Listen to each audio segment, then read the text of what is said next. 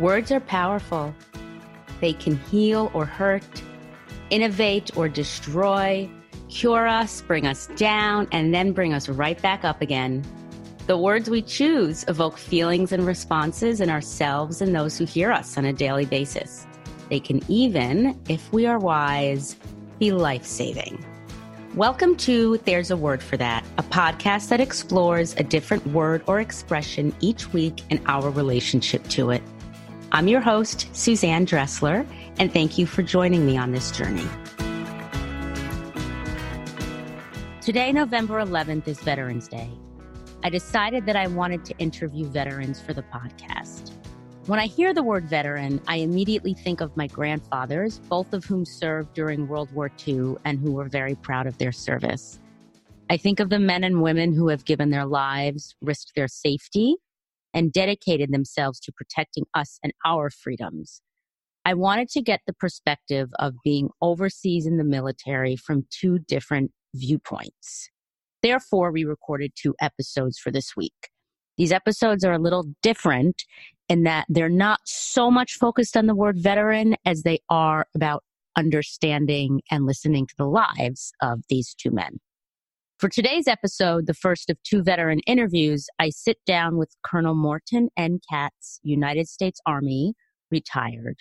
He is 101 years old and fought in the Battle of the Bulge among many other World War II events, including the liberation of Vogelin, a subcamp of the Neuengamme concentration camp near the city of Ludwigslust in Germany. He was generous enough to take me on a journey through his life as a soldier in the war, and I am eternally grateful and honored. I hope you enjoy his stories and memories as much as we do. Thank you for your service, Colonel Katz. You are a true patriot, an American hero. For the purpose of this interview, I am Colonel Morton N. Katz, United States Army, retired. Okay, Colonel Katz. Got it. Thank you. And you were part of the 82nd Airborne Division, yes? Yes, not early, later in the war. You want me to just give over an outline of where I was? I would absolutely love for you to. My grandfather fought in World War II, so this is very special for me. I was commissioned. This is strictly from my military standpoint. I was commissioned in the Army Reserve in June of 1940. At that time, I graduated college in 1939. I was unemployed, and I applied. At that time, they were expanding the military services. I applied for duty with the expanded Army, what they call non-flight duty with the Air Corps, as it was known then. First ski troops, cargo duty aboard Army cargo ships, and everything else I was turned down. So I went to graduate school, and my second year, Pearl Harbor came along, and the attack took place in December 7, 1941. And within 5 days, I had my orders report to Fort Benning, Georgia. Jeez. I went to the infantry school so I could catch up on what was going on. I signed after a speech at the school by somebody from the Airborne School. I signed what I thought was an attendance roster, and it turned out to be an application to join go to the jump school. Right. I graduated jump school in August 1942, and I was assigned to the 502nd Parachute Infantry, which is the outfit featured in the movie Band of Brothers. Oh, really? Which I saw, and it was somewhat inaccurate, but it was all right. Well, that's movies, right?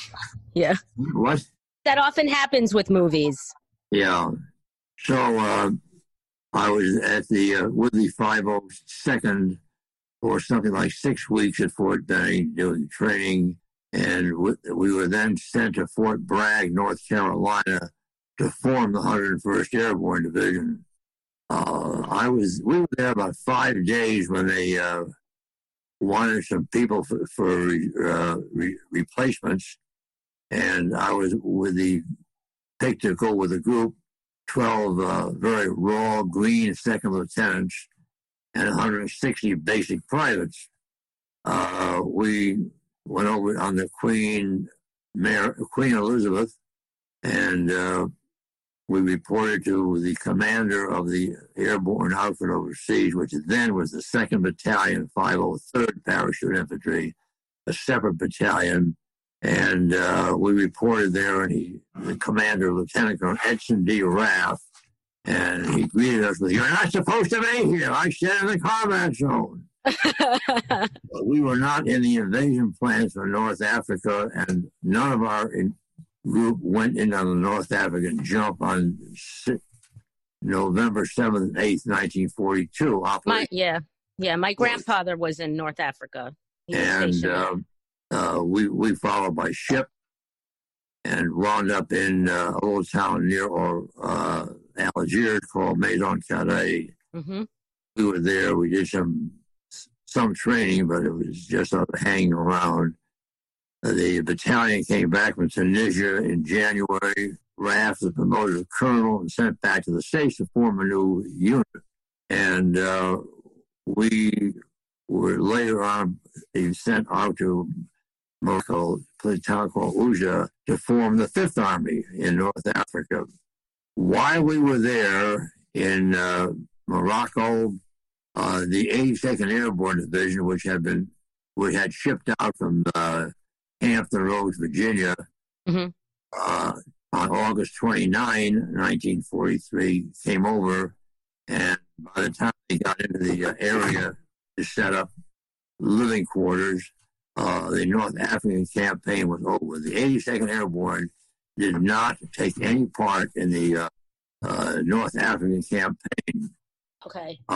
We were then attached to the 82nd Airborne administration and went back to Tunisia with the division. We did not go into Sicily with the division. We were attached to the 325th Glider Regiment, and they did not take part in the campaign in Sicily. And while we were in Sicily, I was busy getting troops out of aircraft and ferrying the battalion and the equipment into Sicily. And when I finally got to Sicily myself, I found the battalion was gone. The 82nd Airborne commander, Ridgway, had permission from Mark Clark, the 5th Army commander, to drop the battalion at Avellino to block the highway to Salerno, which was then in big trouble on the beachhead. I got everybody together that I had, and I was able to get on an LST and rejoin the battalion, which is now known as the 2nd Battalion, 509th Parachute Infantry, in Naples. And right. We had a new commander, going to be battalion adjutant.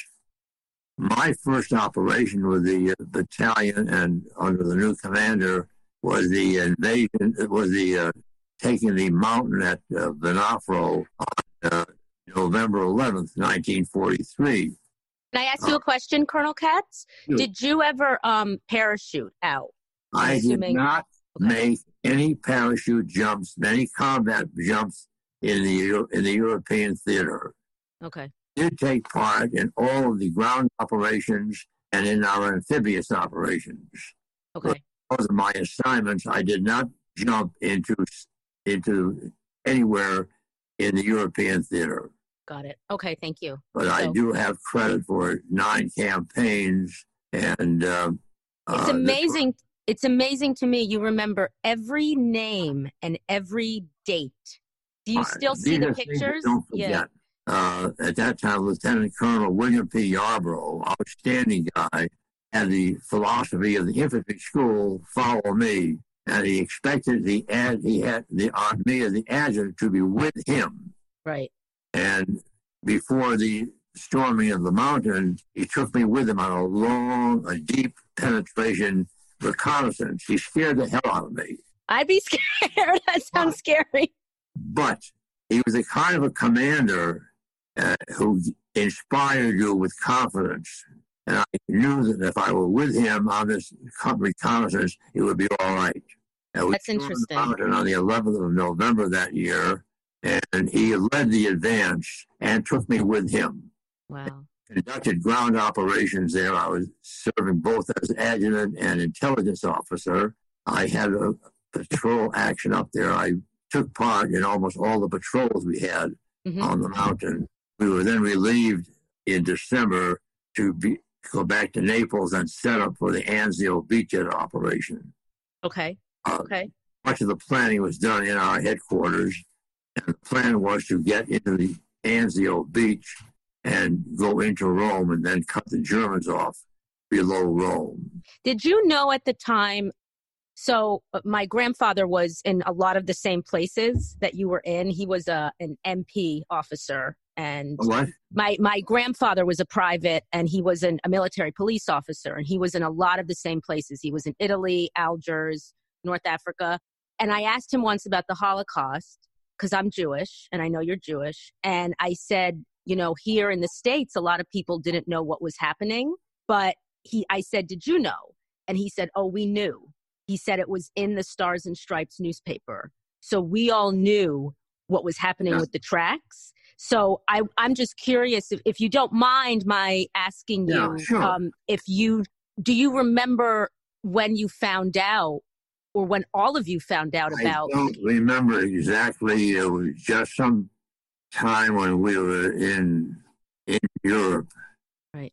The confirmation I had was later on when we had been wiped out in Belgium, and I was among those assigned to the 82nd Airborne Division. And in the division, I was assigned to the 505th Parachute Infantry Regiment, and as S2 intelligence.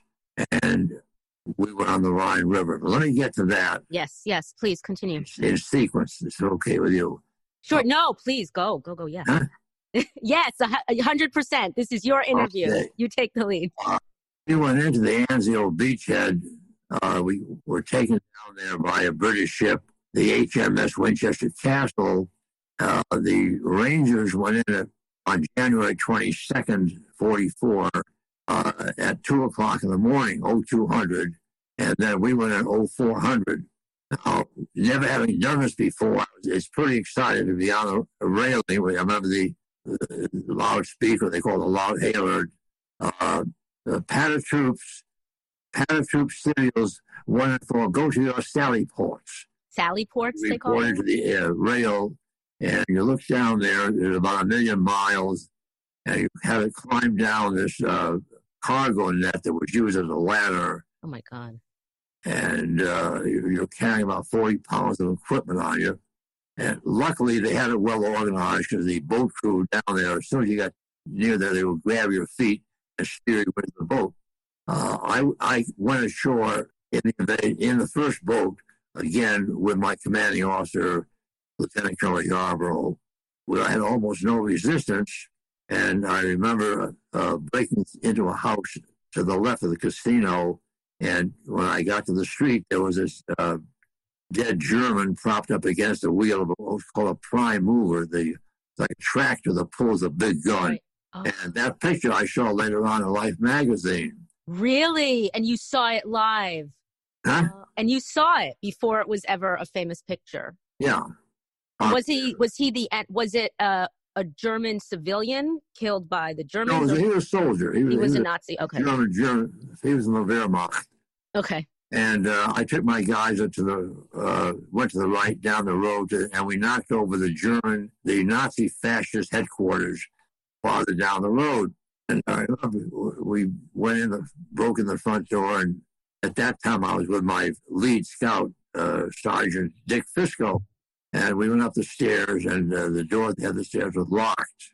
And it was like a scene out of a John Wayne movie. I had a grenade in one hand and a 45 in the other. Oh, my God. Fisco had a submachine gun, and I said, let him have it. And he blows the lock open with the machine gun, and we burst in the room, and it was empty. Germans had gone out the back window, but Lieutenant Pearson was out there with his guys, and he took care of them. Oh, so they're done. They were done. I remember we went back down to the main office of the headquarters there, and there was a sideboard, big elaborate sideboard, and there was a bottle of scotch and a camera.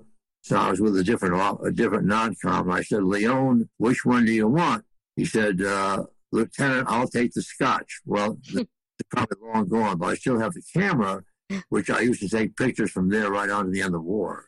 Oh, really? Do you still have those photos? Do you still have photos? Oh, yeah. What are some of your favorite photos that you've taken? A picture taken later on after we had liberated the Volgin concentration camp in Ludwigslust, Germany. I was, again, the S2 of the other regiment, the 505. Right. I read about that. There's a picture, which is my favorite war picture. And I looked like one mean sucker, and I wasn't one mean sucker. Could you describe the photo? I'm standing out there, and I've got my combat stuff on. All I was wearing at the time was a soft hat, and I was carrying a 45, and I was just standing out there before our headquarters, and I looked pretty damn unpleasant. Me ticked off when I got there.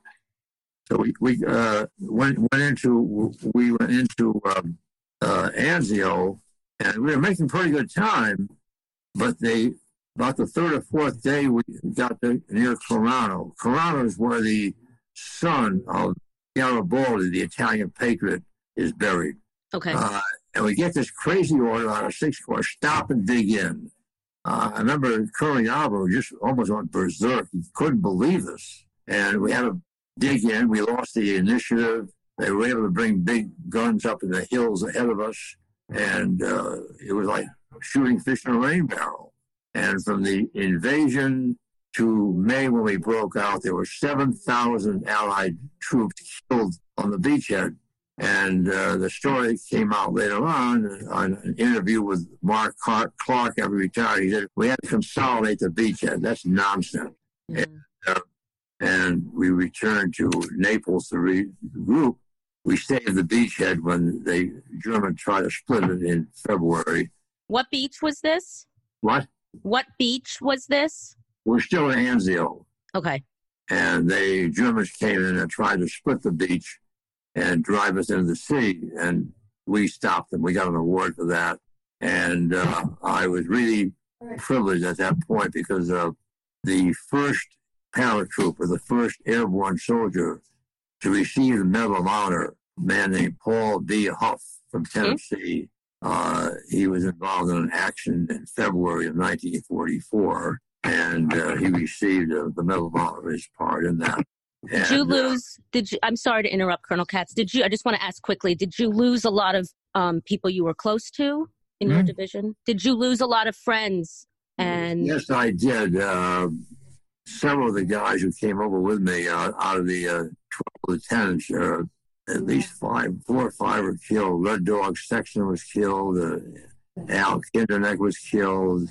2 other officers who had come in later. We had very heavy casualties. Ugh, at that time, I had another job in addition to being S2 and adjutant.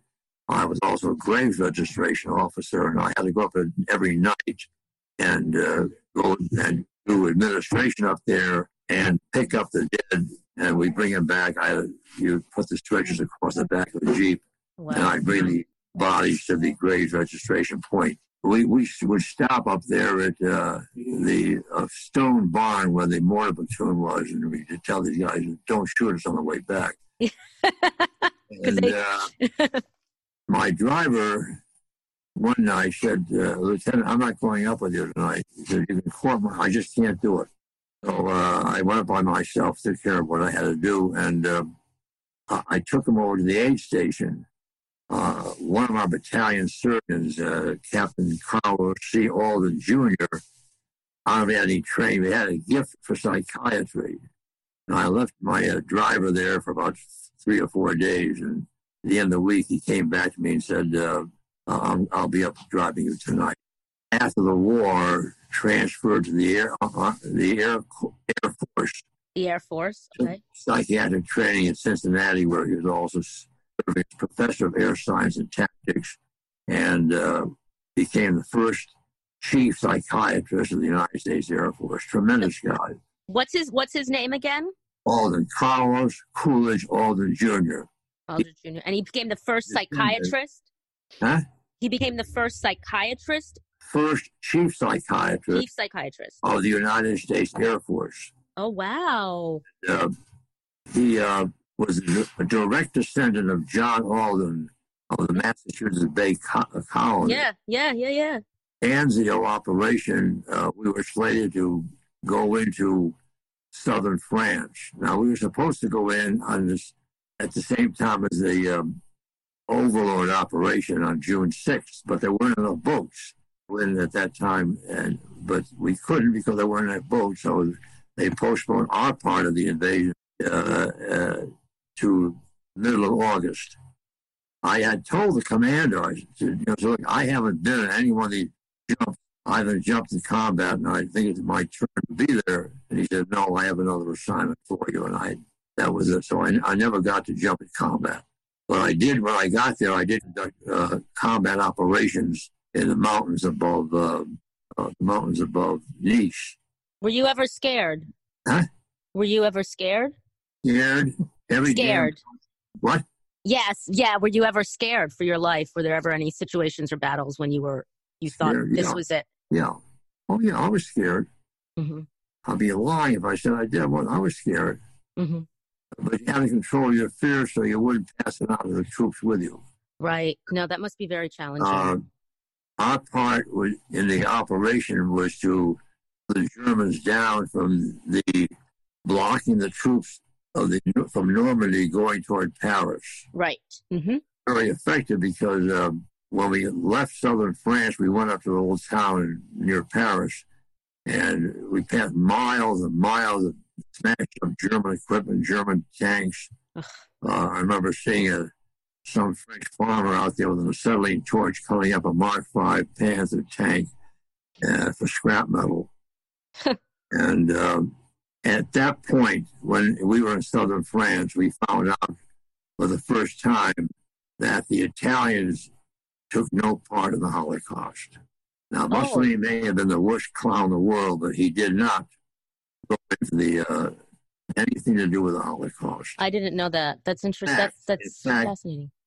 We found out the Italian military was so sickened by what the Germans were doing that they were active in getting refugees hidden away, spirited out of the country, protecting them. And that was confirmed later on when I went back to southern France, which was then after D-Day, after VE Day, the recreation center. But the Italians had nothing to do with it. Nothing. So some of the Italians that were on the enemy side were helping save some of the Jews. The Italians were in southern France as part of the occupation force of the Axis powers, right?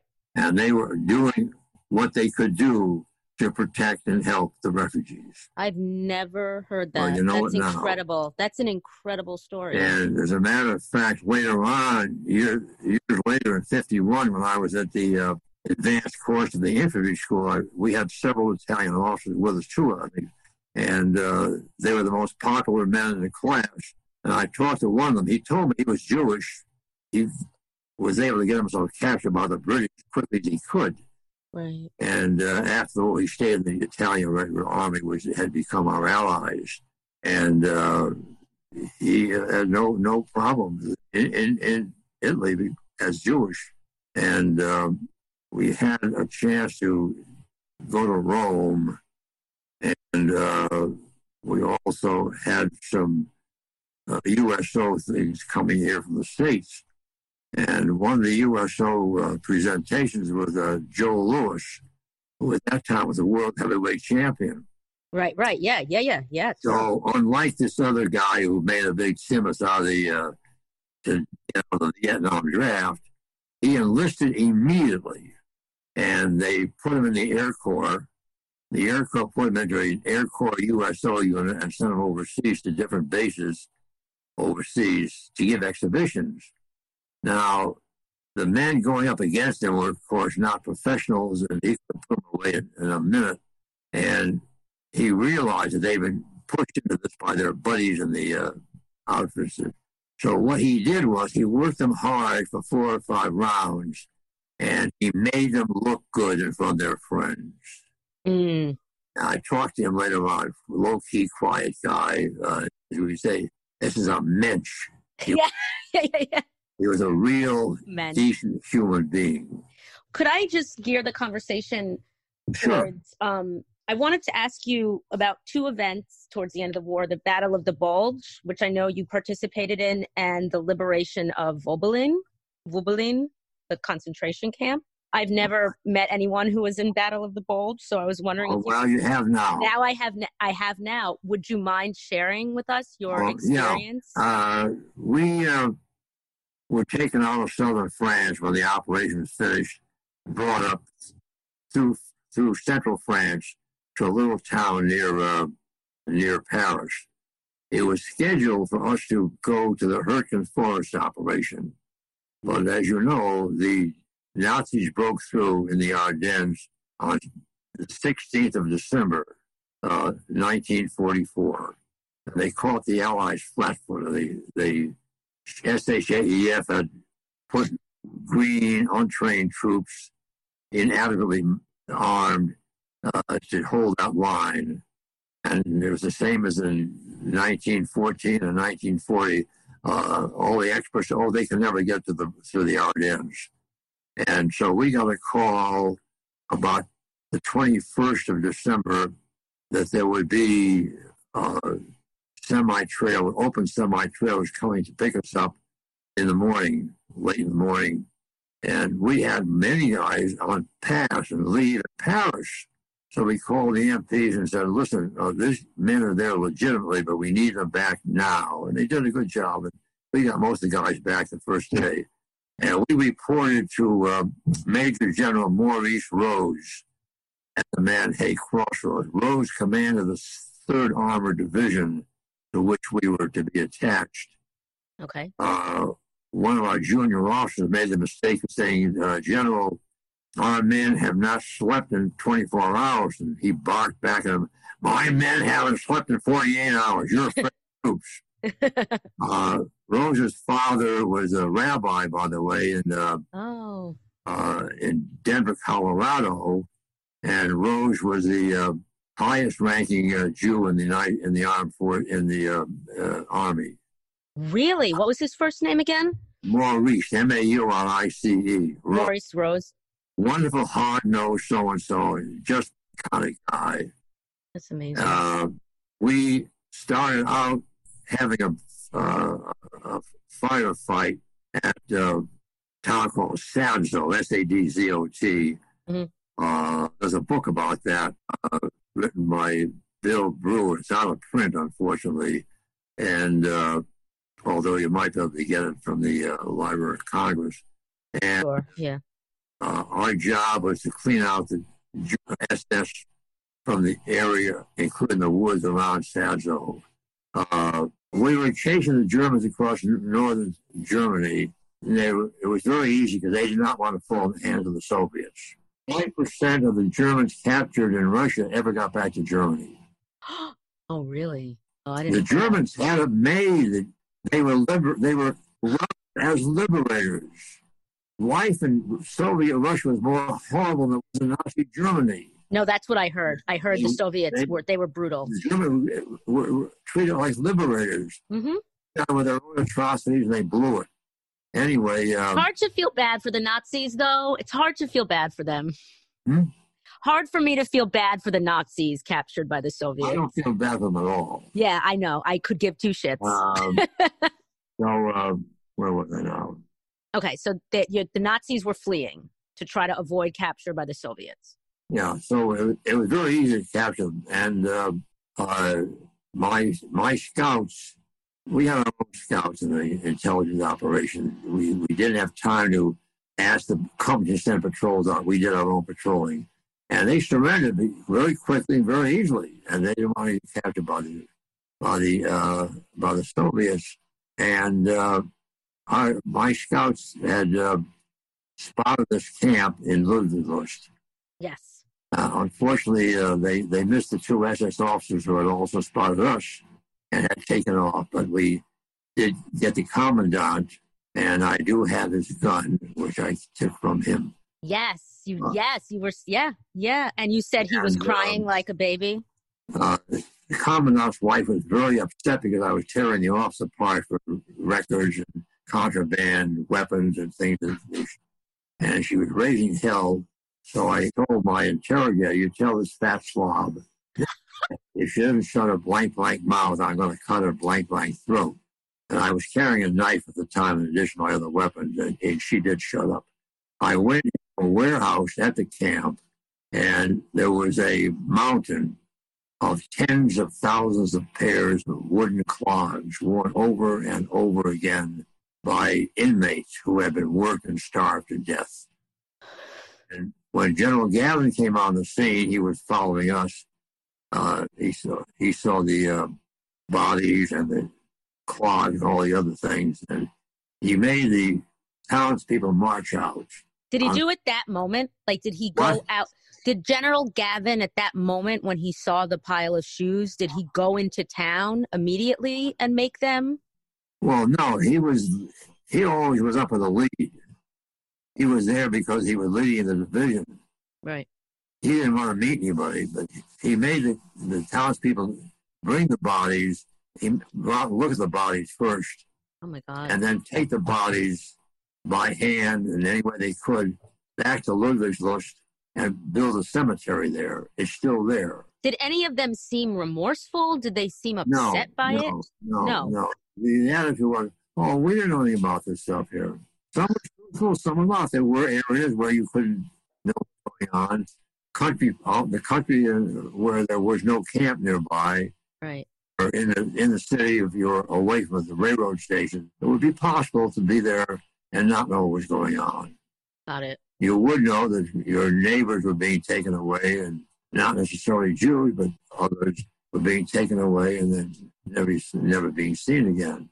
So one of the high schools in Michigan has adopted the camp, and this teacher takes his whatever class he has at that moment to Germany on a trip. They meet German students of the same age group, and the German kids have come to realize that this thing is all true, and they understand what's going on.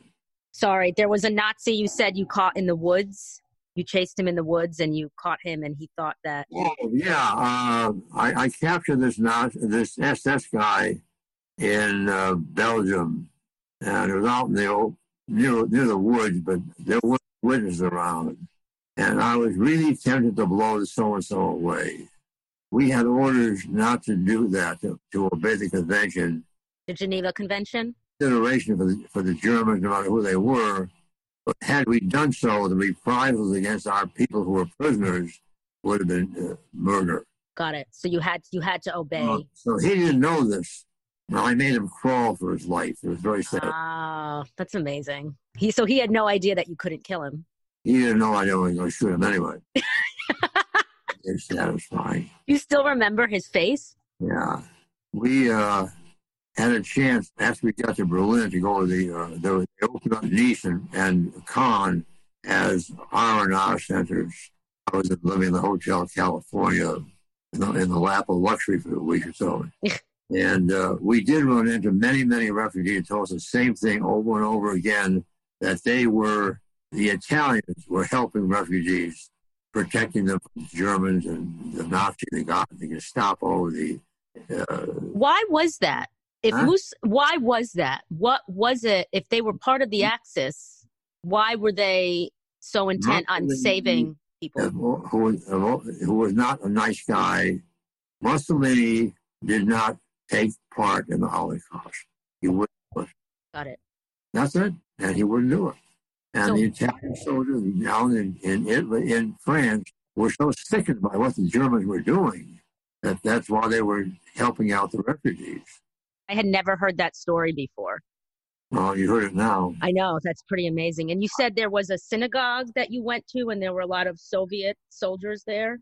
They had. I did go to a synagogue in Nice. I was with a fellow named Sal Weber, one of our lieutenants, and we happened to be in Nice, and we were trying to find out if there were any services being held. And somebody guided us to a storefront synagogue in Nice. And I remember we barging in there in full combat gear, and we proceeded to panic the congregation. And we were just a couple of Jewish boys who wanted to go to services.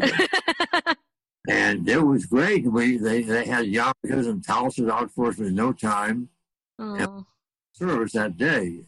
And when we came out, they were telling us of some of their experiences. And these people had been through hell. And I remember with one guy telling us that the Gestapo had taken his wife, and they'd been through hell. Where was he from? I don't know. But when we left there, they were praying for our safety. They what? They were praying for our safety. Yeah. That's a beautiful story. Listen. After what they'd been through. Was it hard returning to the States? I mean, was it, No. I could have gone home in May or June because I had plenty of points, but I just didn't know what I was going to be doing when I got back. So I stayed with the division through our turn to be occupying Berlin. The what in Berlin? The what in Berlin? You stayed through the... I stayed with the division while we were occupying Berlin. Got it. Okay. We left in December. We were going back on a convoy, and we found out that they had arranged for us to spend the night on some cold, open hillside in Belgium. So one of my resourceful GIs said, "Go on, Lieutenant, there's a place in Belgium I know we go there and get a steak dinner and Belgian pastries and a bottle of wine, sleep on the floor, and then head for France the following morning." So we got out there and started with the convoy. Then we faked a breakdown and pulled over the side of the road, picked up the hood, and the convoy disappeared. We had a wonderful evening there at the place. And the next morning we started out, and the fog was something you could cut with a knife. So we had what they call a command car, like a big open sedan, a truck, and had big fenders up front. So I had a guy in each fender with a flashlight. We finally got to a clear spot. We showed up in France. So we told the officer in charge of the convoy we had an accident. And he looked at us and he uttered a coarse oath. And of course, he didn't believe us. And years later, I ran into him in infantry school. I went down there for the advanced course. And he was now a light trundle. And he said, "Hey, come on over to our place for dinner tonight." A couple of guys had served with the division. Had a very nice evening. So I asked him, I said, "Ed, did you believe me when I told you that story about having a breakdown?" "I wouldn't believe you, no good SOB." Right? The water, but we got away with it. Were you friends with Huh? Did you stay in touch with a lot of the men? Yes. That you fought with and your generals? Some far-seeking people organized an association while we were in Berlin. Collected a couple of years' dues, and I got notice of a reunion sometime in 1947. Oh, wow. And I was at that time at Iowa State trying to resume my graduate studies, not doing very well at it. Why not? Why not? I realized that I got a teaching fellowship. Okay. And I realized I liked the teaching. I couldn't stand the damn research. Yeah, it wasn't my thing. Yeah. I went to the VA and I spent a day there taking aptitude tests. And the examiner said to me, "You don't belong here. Get the hell out of here. And you should be in medicine, teaching, social work, law, and so forth. Or you're dealing with people." Yeah. I had perfected my people skills. And I did. I quit school and I went to law school. At that time, there were no SATs, and you were admitted if you had graduated from the undergraduate school, which I did. And I walked in my first class there at the law school, UConn Law School, and my first class was with Professor William Flavius Starr in contrast. And the moment he opened his mouth, I knew this is where I belonged. As a veteran and as a lifetime veteran, do people still ask you when they find out you were in World War II, aside from me, but obviously I'm interested in it, but do you ever just come across strangers in your everyday when they find out you were in World War II? Do they ask you questions the way I've been asking you? Oh, yeah. Yeah. I had some experience with meeting people that were in the battalion, but I hadn't known them at the time. And one was a medic, and I don't know, involved with something in the court. We got to talking, and he told me that he had been in the 509, and he had been a combat medic. I didn't know that, and he didn't become a lawyer. Oh wow! And, then our battalion also had an association. These associations, unfortunately, start to fall apart because it's one thing when you're with people you served, and they really served on active duty. Right. But those who are coming in now to the division are either going to be short-termers who are looking for educational benefits when they get out, or long-termers who are career people. And right, their career, right, their career military. Yeah. And the associations start to fall apart. It was like the GAR after the Civil War. And these were Union soldiers, and they had formed a big organization. They were very powerful politically. But when they started to die off, there was no one coming in at the bottom to replace them. A lot of these wartime associations just sort of fell apart. But you did remember people or contact people that you were close to. Do you ever talk to your granddaughter about it? Because she's 12, right, Tabitha, or 13? Only if they ask me. Only if they ask you. Do they ask you a lot of questions? I just can't talk about it. All the time, yeah. You don't just bring it up. You wait till they ask you questions. I can tell the funny things that happened. Like we were going across northern Germany, and we would stop at the farmhouse, any farmhouse, to make sure it was clear, and the trucks were gone. So we pulled into this one farmhouse, and it was clear, but on the stove, there was still a big pot of boiling water, and next to it a crock of brownstone crock full of fresh eggs. Oh, so they had just been there. We hadn't seen a fresh egg since I don't know when. And Sergeant looked at me, I looked at him, and I nodded, and he started to make eggs for the So the people who were in the farmhouse must have fled. They were gone, yeah. Yeah, like they must have just fled, right? Yeah. So I decided I better wash up. I was stinking to high heaven. Get to the waist, and then I thought, well, why not shave? So I took off the steel helmet, the M1 you take apart. There was a steel pot, and then the plastic liner. So I took the pot, and I was started to lather up. I'm standing there, naked to the waist, dripping water, dripping lather, and another convoy was roaring in the farmyard, and the lead Jeep had a red plate with a silver star.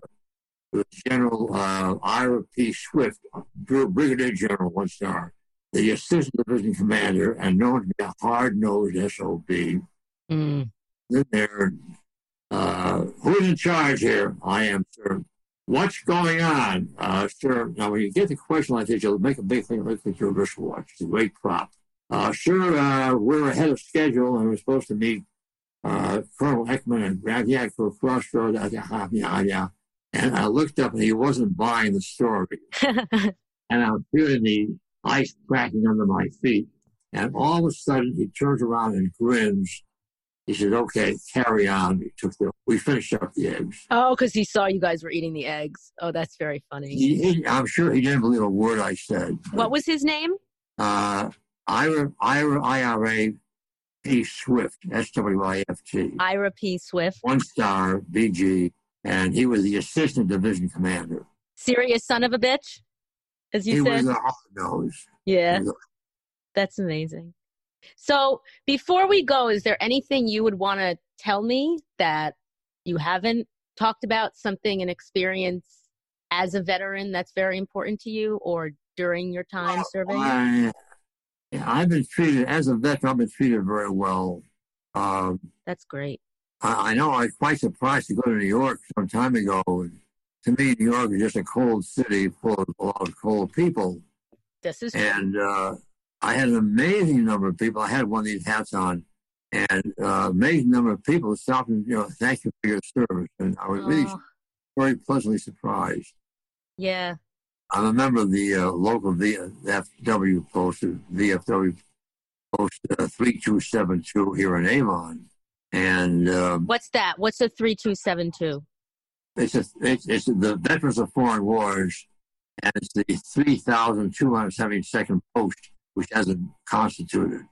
Okay. Very active post, and we take part every year in what we call the Poppy Drive. We don't sell the poppy, but people make a contribution. We say, right, thank you, and give a poppy. Right, because that's supposed to, poppies represent veterans, right? We get a big response on that. Raise a lot of money, and we have a list of Avon organizations that we raise money. And you have a list of what? Could you repeat that? What? I couldn't get that. You have a list of people?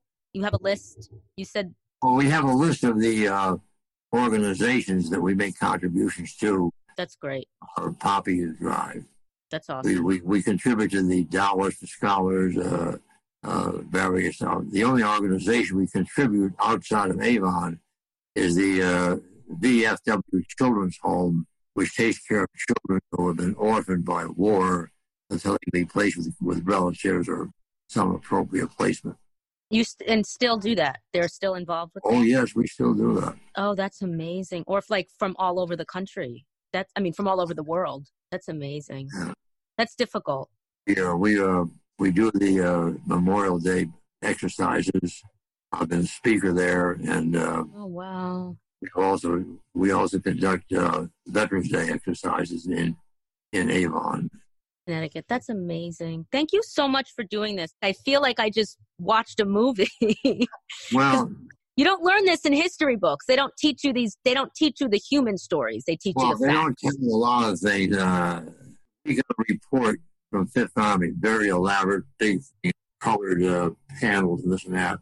And I looked in there to see what they said about the Anzio beachhead, and all they said, and I'm sure it was a cover-up, there was an invasion at Anzio, period. That was it. And it never came out publicly. There was also an exercise before the Normandy invasion on the east coast of England, and the plan was to bring in these ships with men on them. Men would go over the side on the cargo nets, get into small boats, and go to the shore. There was a lot of E-boat activity in the channel. The Germans had these little, fast, heavily armored boats. Yes. Yes. And they were, yeah. And it didn't occur to some fat-headed general to provide security. And while they were unloading the boats, getting off the ships, the boats came in the channel. There was nothing to stop them. And they opened fire. The Army covered that up for a long time. Then they finally admitted there were 600 casualties. Jesus. A veteran who lived on Moravia Road behind me, on the other side of me, was in the Navy, and he was a coxswain, and his job was to run the small boats and bring them. And he told me he was on the cleanup crew, and it wasn't 600 bodies. He told me they took 3,000 bodies out of the channel. Were they all U.S. or all allies? Yeah, all casualties of that. But they were all allies from the Allied side. Yeah, a lot of people, yeah. Oh, that's horrible. And the Army only ever admitted... The Army never got to the brass hat to screw that up. He should have had security there. That's horrible. And has the Army ever admitted? The Army always developed something in-house. And in 1940, they developed this field jacket for winter wear. This was amazing. I'm so grateful to you. If you think of anything else, let Tim or Naomi know. Give my best regards to your grandfather, please. Oh, he passed away about 8 years ago. Sorry. No, but he was 90. He was 98. He lived to be 98 years old.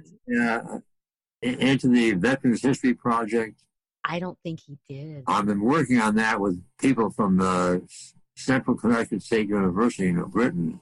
It's a federal project created by federal statute, and they collect histories of veterans of all wars possible. And now they're trying to get I'll tell you a story if you want to hear it very quickly. Yeah. So my grandfather was stationed in France, Italy, and Northern Africa. He could never say where. So we have hundreds of letters that my grandparents wrote back and forth from 1942 to 1945. So he was supposed to be stationed here. And I don't know what happened. At the last minute, they shipped him overseas, and he was gone for 2.5 years. And he was a military officer. And when they were stationed, and I think it was Naples, there was a racetrack, I could be wrong, where the soldiers would come in and out who were injured, or when they would enlist new soldiers. He told me once, and I know I'm screwing it up and I'm going to get it wrong, but I know they were stationed at a racetrack for a while in Italy.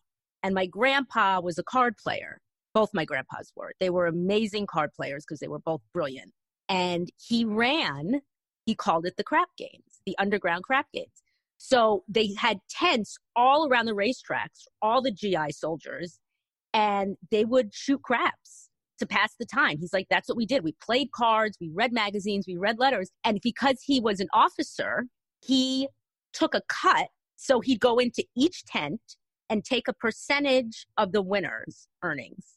And he sent all that money back to my grandma in New York City. He sent it as money orders. And that's how they put a down payment on the house they had in Queens, was all from money he got playing crap games in the war. And I once said to him, but were you allowed to do that? And he said, no, we weren't allowed.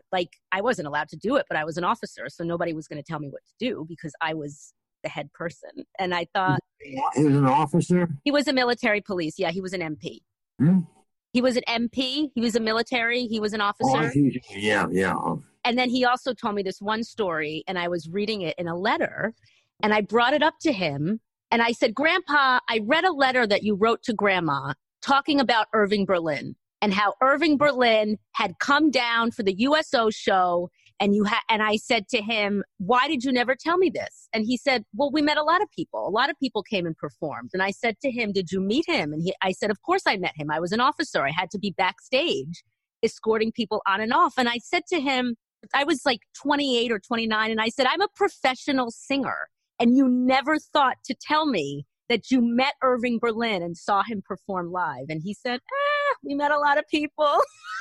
I met Irving Berlin in a bar in Rome. Oh, really? Okay, from the guy. That's amazing. This was so great. Thank you so much. My pleasure. Yes, thank you. Hopefully I get to see you in person someday. Okay, bye. Thank you, Tim. You're welcome, Suzanne. This was wonderful. We're privileged. No, thank you so much.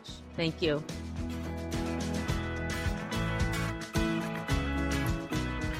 Thank you so much for listening today.